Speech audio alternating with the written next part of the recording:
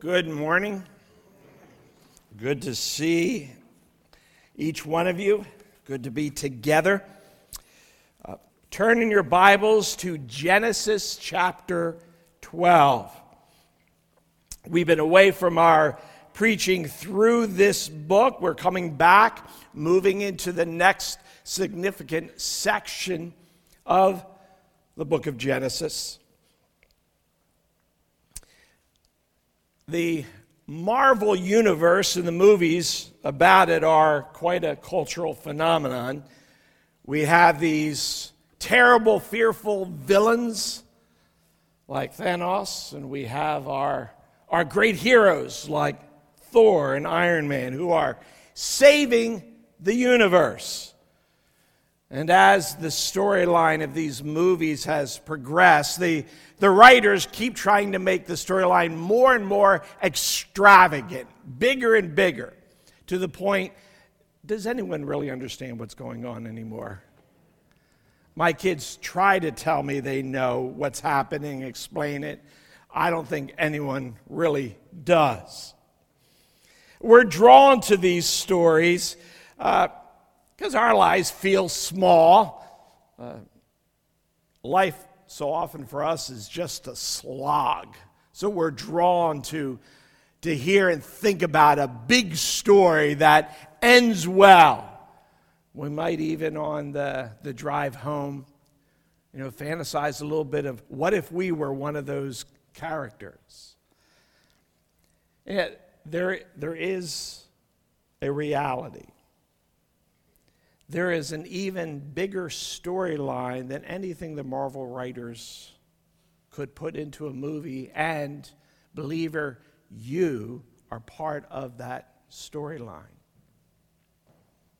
God created this world and us in His image. He made the world good and placed us in a perfect garden that life would be joy and the knowing of Him. But Satan tempted Adam and Eve, drawing them to want to make themselves like God, and they listened and they followed and rebelled. And because of that, corruption came into humanity, into the world, and death has reigned ever since. God's storyline promises that He will perfect His creation. God will have His garden. God will have His people whole, living in it in the joy of uninterrupted relationship with Him. The main point we have in our message today is that God's storyline cannot fail. And the great news, believer, for us is in Christ, we're part of that storyline. God promised a deliverer. As soon as sin entered the world, God immediately responded with a promise that coming from Eve's line would be one who would crush the reign of Satan. And yet throughout the first 11 chapters of Genesis, as we've been going through God's description of our beginnings, we have seen humanity implode every grace that God has given. But now in chapter 12, we have the revealing of what is a significant advancement in God's storyline to bring salvation to His people. This chapter is one of the most significant chapters of all of Scripture. The rest of Scripture keeps coming back to what begins here in chapter 12. So join me as we read the first 9 verses. Now the Lord said to Abram, "Go from your country and your kindred and your father's house, to the land that I will show you. And I will make of you a great nation, and I will bless you and make your name great, so that you will be a blessing. I will bless those who bless you, and him who dishonors you I will curse. And in you all the families of the earth shall be blessed. So Abram went as the Lord had told him, and Lot went with him. And Abram was 75 years old when he departed for Haran. Abram took Sarai his wife, and Lot his brother's son, and all their possessions that they had gathered, and the people that they had acquired in Haran, and they set out to go into the land of Canaan. When they came to the land of Canaan, Abram passed through the land to the place at Shechem, the oak of Moreh. And at that time the Canaanites were in the land. Then the Lord appeared to Abram and said, to your offspring I will give this land. So he built there an altar to the Lord, who had appeared to him. From there he moved to the hill country on the east of Bethel, and pitched his tent with Bethel on the west and Ai on the east. And there he built an altar to the Lord, and called upon the name of the Lord. And Abram journeyed on, still going toward the Negeb. Our Heavenly Father, as we encounter your word to us, we ask for clarity, for strengthening of heart, for what you want us to see, how you want us to live, where you want us to be encouraged, how you want to bring change. We ask that you would work for all of these purposes in each one of us. In Jesus' name we pray. Amen. In verse 1, this advancement of God's storyline in a significant way begins with our being introduced to a man named Abram, who is called by God. The Genesis story, Genesis meaning beginnings, now becomes the story that is narrowed in to focus on this man, Abram, who will become Abraham and his progeny. What happens with his descendants? Abram is singled out of all the people on earth to be an instrument for God fulfilling his promise to deliver. To do this, God tells Abram that he must leave what he knows. He is to leave the people that are his security. We don't know what his plans were, but he has to leave them as well. A land he doesn't know where it is, God will lead him away from family, away from home. But God equips Abram as he looks at doing this with 7 extraordinary promises. In verses 2 and 3, he promises, I will make your name great. I will bless you. I will make you a great nation. You will be a blessing. I will bless those who bless you. I will curse those who misuse you. And then climactically at the end, and all the peoples of the earth will be blessed through you. Now that is an extraordinary promise.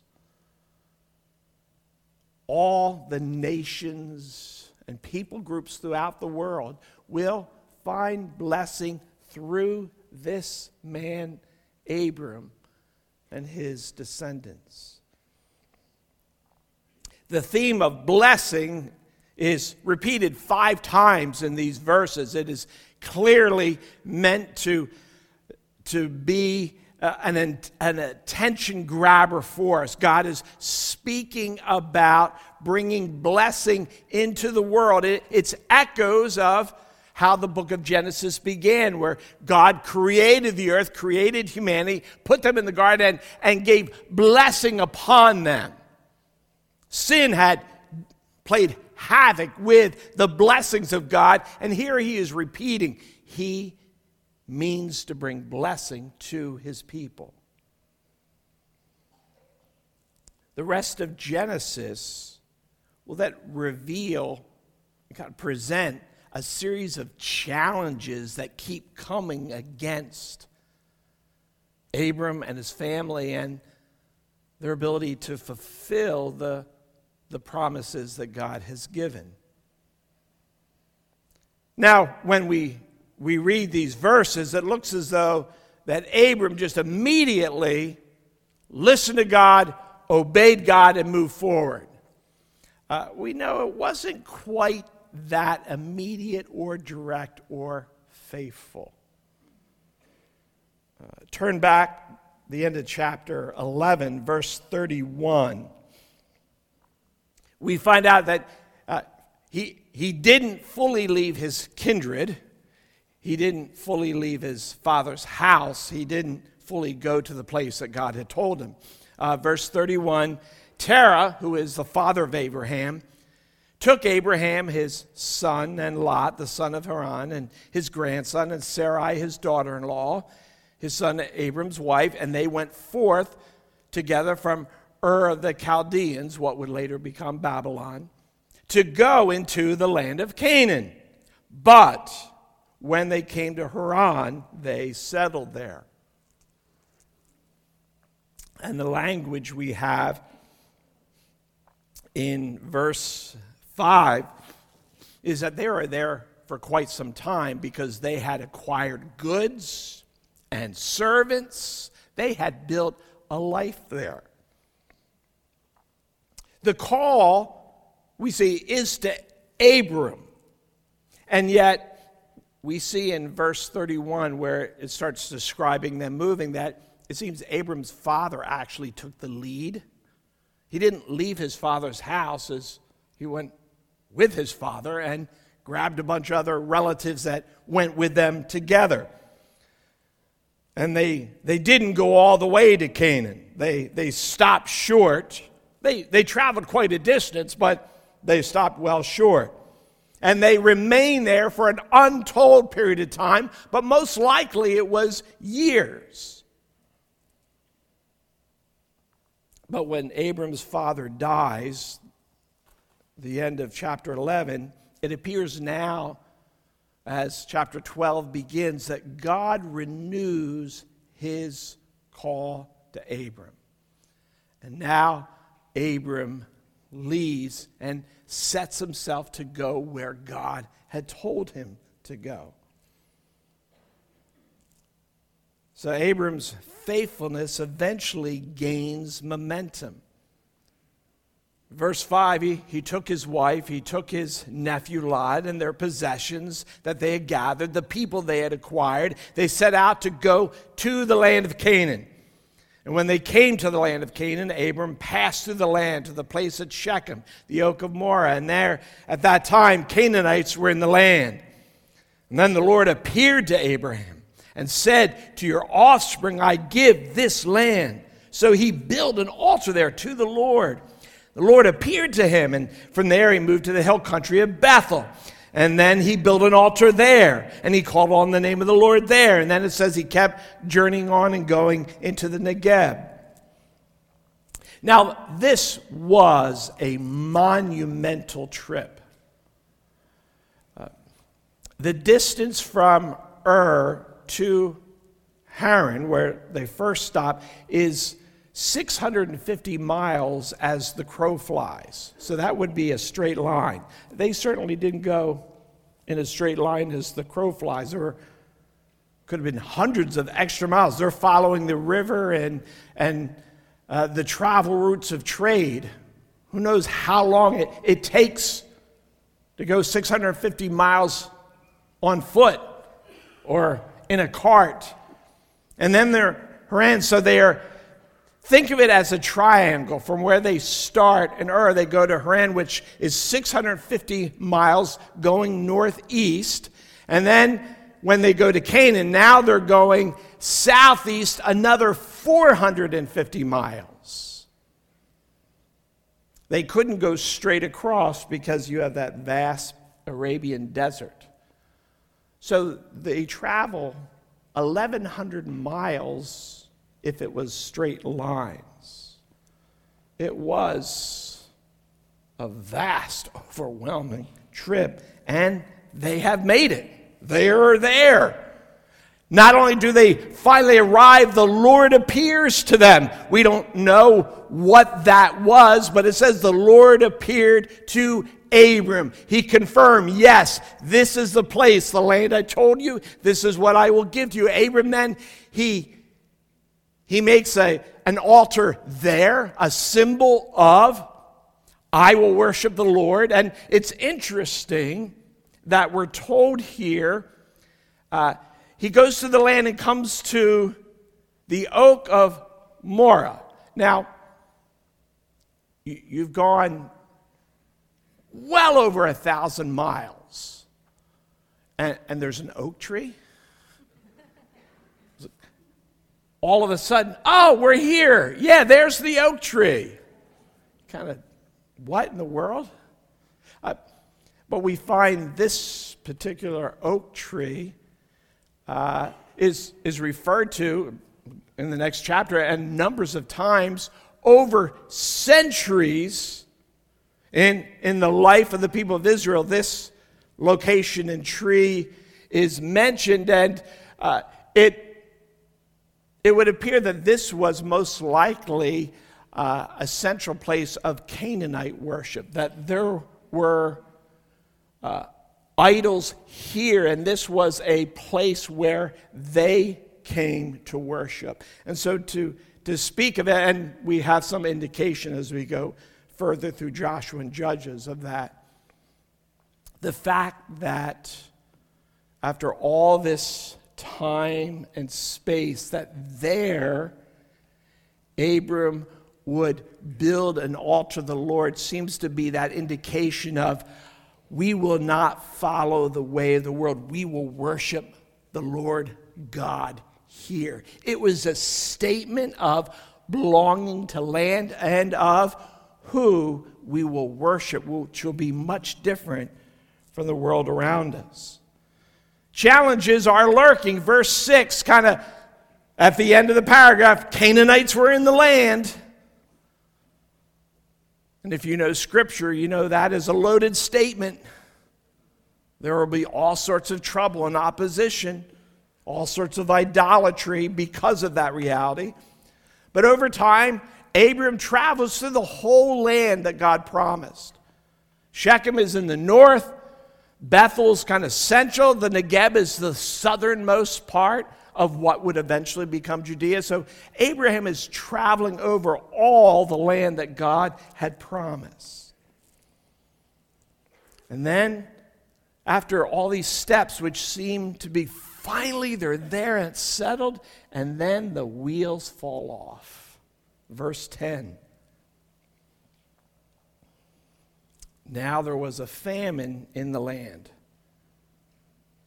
So Abram went down to Egypt to sojourn there, for the famine was severe in the land. And when he was about to enter Egypt, he said to Sarai, his wife, I know that you are a woman beautiful in appearance.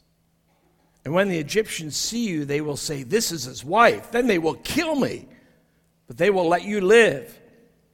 Now, she was 65 when they left Haran. So this is probably a few years later. She very easily could have been 70. Say you are my sister, that it may go well with me because of you, and that my life may be spared for your sake. When Abram entered Egypt, the Egyptians saw that the woman was very beautiful. And when the princes of Pharaoh saw her, they praised her to Pharaoh, and the woman was taken to Pharaoh's house. And for her sake he dealt well with Abram, and he had sheep, oxen, male donkeys, male servants, female donkeys, and camels. But the Lord afflicted Pharaoh and his house with great plagues because of Sarai, Abram's wife. So Pharaoh called Abram and said, what is this you have done to me? Why did you not tell me she was your wife? Why did you say she's my sister, so that I took her for my wife? Now then, here's your wife. Take her and go. And Pharaoh gave men orders concerning him and sent him away with his wife and all that he had. If we're to kind of describe this in modern cultural terms, we would understand, what's happening with Abram doing so well, and then everything, just the wheels come off.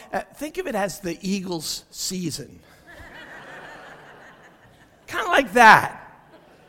You're doing really well, and then all of a sudden, it just goes bad and doesn't stop. That's kind of what's happened with Abram. And I bring that up just to help you have a picture, that you might have some feeling for what's going on.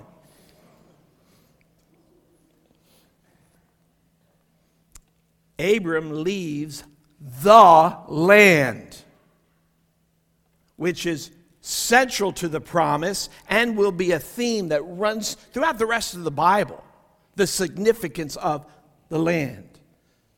Now, famine is a real problem. He left because of a famine. I mean, we understand, was he justified in leaving?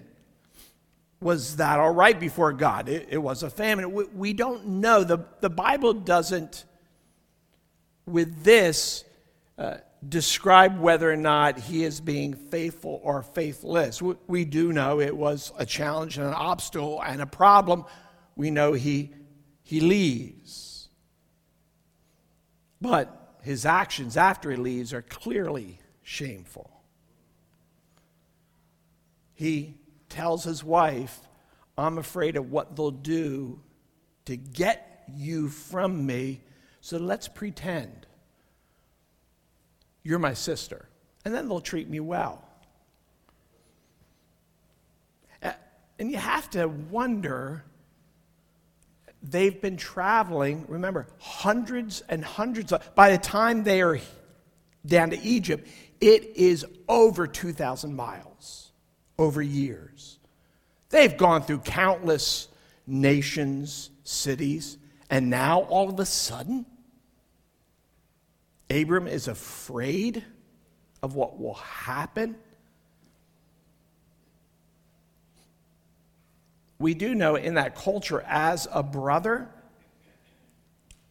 that Abram becomes the bride price negotiator for her to become someone's wife. We'll see that later on with Jacob and Laban. We do know he receives significant wealth. That's described in verse 16. It lists all sorts of animals that were given to him in abundance. What was going on in motivation? We don't fully know, but this is clear. He's no longer in the land God promised. How do you have descendants, as the promise describes, when you've given your wife away? I don't think Pharaoh's thinking of sharing. And so how does a single promise go forward based upon Abram's actions? But the storyline is God's storyline. God brings Abram into it, and he uses Abram in a significant way, but it is God's storyline, and he will maintain it. He will fulfill it. It appears that Pharaoh had more integrity about marriage than Abram did. When Pharaoh finds out, he is disturbed. How did you let me get in this position? How did you lie about it? All this concern of what the Egyptians will do, and they had more integrity than Abram did. God gets Pharaoh's attention through plagues. Remind you of anything? And Pharaoh tells Abram, go. Remind you of anything? Not only of verse 1, he actually becomes God's voice in there. Pharaoh is fulfilling what God wants. And this pattern will be repeated. Go to Egypt because of famine. Leave through plagues. And when you leave, you take the wealth of Egypt with you. God will do this again in a bigger way. God saves Abram from his circumstances and from himself. Saves Abram from his failures, saves him from his lack of faith, saves him from his sin. Now, there will be consequences, because we can read over and think, he does all this and he leaves wealthy? Like, yeah, I guess I shouldn't have done it, but it turned out pretty good. God does carry him through. God does protect him, but there are always consequences. There will be big consequences from his wife Sarah's Egyptian servant. She's going to come up in this story pretty quick. A lot of trouble there. And the very next chapter, we find trouble brewing just because Abram has so much. It creates difficulty with his nephew Lot. There will be there will be consequences, but it is God's storyline. So how's the eternal storyline advance through Abram? More and more of it will unfold, but the promises given to Abram lead to that promised deliverer. For this is how the New Testament begins. The new covenant of God to save us, the very first words given to us, introducing the new covenant. In Matthew chapter 1, verse 1, the genealogy of Jesus Christ, the son of David, the son of Abraham. Abram, who will become Abraham, is the one God has selected, pulled out, called, and through him, and through the promises God gave him, God will bring to us the Savior, God in flesh himself. The great hero of God's storyline, his son Jesus. And Jesus is promised through the line of Abram. And believer, we live in this storyline. This is not an ancient history lesson. This is not a story of the Bible that we go over and learn, well, don't do that, you better do this. This is God's storyline from creation until the fulfillment of all promise when we're with him forever. And we are in the middle of this. We have been caught up in it, and our lives are fully embedded in God's storyline. So for the rest of our time, let me give a few meaningful encouragements to be in God's storyline. The first is to recognize then that, one, God is always the main character of all storylines. God is the main character. Abram is not. Pharaoh is not. Abram was plucked out of obscurity. It actually is very abrupt when we see all of this taking place to this guy Abram. Like, who is he? Where did he come from? Why is he such a big deal now? And there's no rationale behind it that we can see. A man hundreds and hundreds of miles away, and we're told in Joshua chapter 24, it's not because Abram and his family were these wonderful, godly people persevering in a hard place. We're told Abram's family, they were all pagans. It said they served other gods, as you did. Serving the God of your own desires, and God stopped that. And he plucked you out and caused you to know him. And that's what he does with Abram. He does what happened to all who come to know Christ. For no reason that can be shown of our life or of our heart, God suddenly says, I will save that one.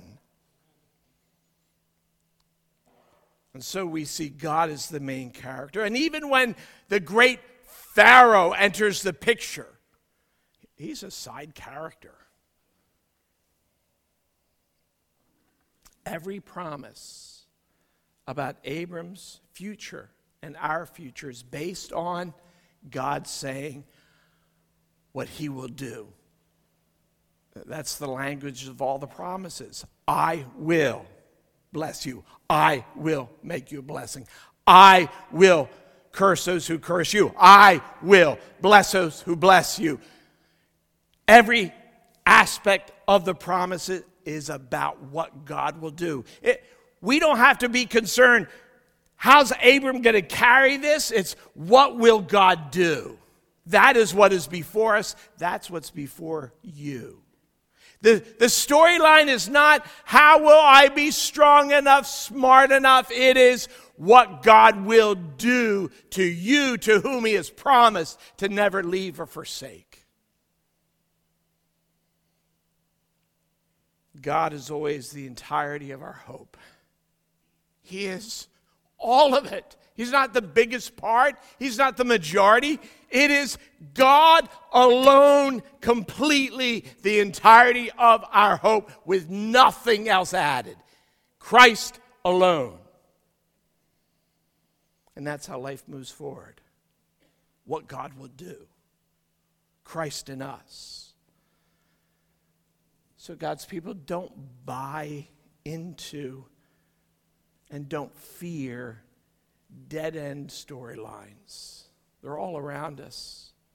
They may look like big storylines that are going somewhere, but the only one that is going somewhere is what God is doing through his Son. Every other storyline is a dead end.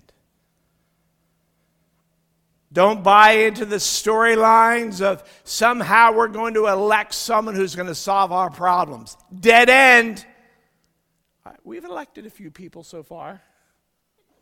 All the problems gone? Don't be fearful of the new storyline that's filling the news every day. AI. Eventually, we're all going to become robotic. They're going to take over the world. I saw the movie. I knew it. People get jumpy and worried. It's God's storyline. It's not as though God is, I didn't know they would come up with AI. How am I going to defeat that?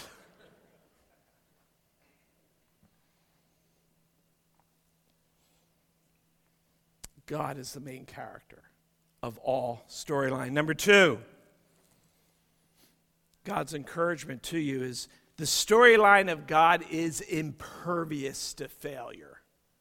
Or as we started out, it cannot fail. Just thought I'd throw in a big word to let you know I have a thesaurus which I use. This is a central truth we're meant to see throughout Abram's life and Genesis and Scripture until Jesus comes again. God's storyline is impervious to failure. That included when the Son of God is hanging on a cross and his enemies thought they had ended it all. That includes when they placed him in the tomb and rolled that stone, and now we're done with him. The storyline of God is impervious to failure because the storyline of God is all about what Jesus will complete. How often does the plan of God in our lives seem to be hanging by a thread? What we see in Scripture, it's hanging by a thread. That's how our life feels, and none of that is ever true. If it's a thread, it's stronger than vibranium or any other marvel material. The thread of God, however small it looks, cannot be broken, cannot be snapped, will always hold us. We mess up. People mess up.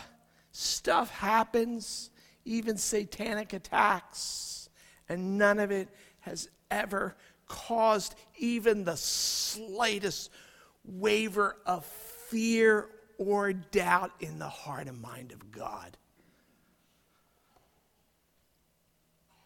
And his storyline has never been altered ever from what he would do. So, it had to have been when Adam and Eve fell and sin came into the world. Oh, no, because we are told of Christ. He is the Lamb of God slain before the foundations of the world. It has always from eternity past been God's plan that his Son would be given to save us, and that the whole weight of our hope would always be not in, we don't mess it up, in what Christ has done. There's never been anything else in the heart and mind of God. Without the sovereignty and faithfulness of God, life is rightly scary. There are monsters under the bed. That's why we look to Christ, who is faithful and good, who rules over all and has already defeated sin and death and Satan. So you can trust that your events are always leading to God's purpose. Believer, your events are always leading to God's purpose. Thirdly, the third encouragement is that the storyline of God is clear. And that's important because we live in so much uncertainty. We have so many times of uncertainty. And that's true. We're not sure what's happening right now. We're not always sure what should I do next. However, the storyline of God is always clear. The Word of God tells us. How did it all begin? How does it all end? Who comes to make it work? What happens with those who reject the truth of God? What happens to those who bow and submit to Christ? That is all known and clear. The storyline is given to us. Uncertainty, I think, is harder than trouble. We expect trouble. We know it's going to happen. We don't like it. At least in my experience, uncertainty feels harder. You can kind of work through trouble. Uncertainty, that's difficult for us to live in. And the truth is, all the big things are certain. The little uncertain things are all in God's hands. And so when you're overwhelmed with uncertainty, you step back, you look at what God has said and to Christ who will fulfill it, and we re-engage, reminded that Christ is the one we serve, and everything we do in faithfulness leads us to him. And we can live with uncertainty as far as what happens day to day. We can be content in it because God is certain and we're following him. The last point to bring to encourage us is that God's storyline is good. The theme of God's promises were all blessing. God's intention is to bless his people, to make life whole, to give us joy. And so the wisest thing before us is always to keep pressing into what God is doing, being faithful to him, because we know all that he does is good. If we ignore God's storyline, the only result ahead is complete, utter, eternal loss. There's no other option. If we reject God's solution, his answer, his Savior, the Lord of all, it's all loss. If we embrace God's storyline, submitting to Christ, to believe he is the one who saves us from sin, he is the one who rules over eternity, we will discover that his storyline cannot fail us. Because the storyline of God leads us to the person of Jesus and life with him. People of God, know what storyline you're in. And if you're not sure where you are, what your storyline is, or you're trying to make it work on yourself, really, if we just look around you, whose storyline is working? Whoever it is, it ends up with sorrow, it ends up with death, it ends up with what we can't control. The only one who can lead us through these things is the only one who's conquered those things, and that is the person of Jesus, who is here now, who will respond to you now. Let's pray.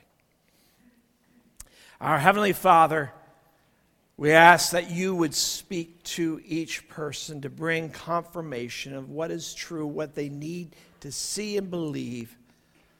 May the wondrous goodness of Christ be clear before us. May we see any hindrances, obstacles, questions. They are nothing compared to the glory that is Jesus. Help us to turn to him with full heart, to love and follow him in Jesus' name. Amen.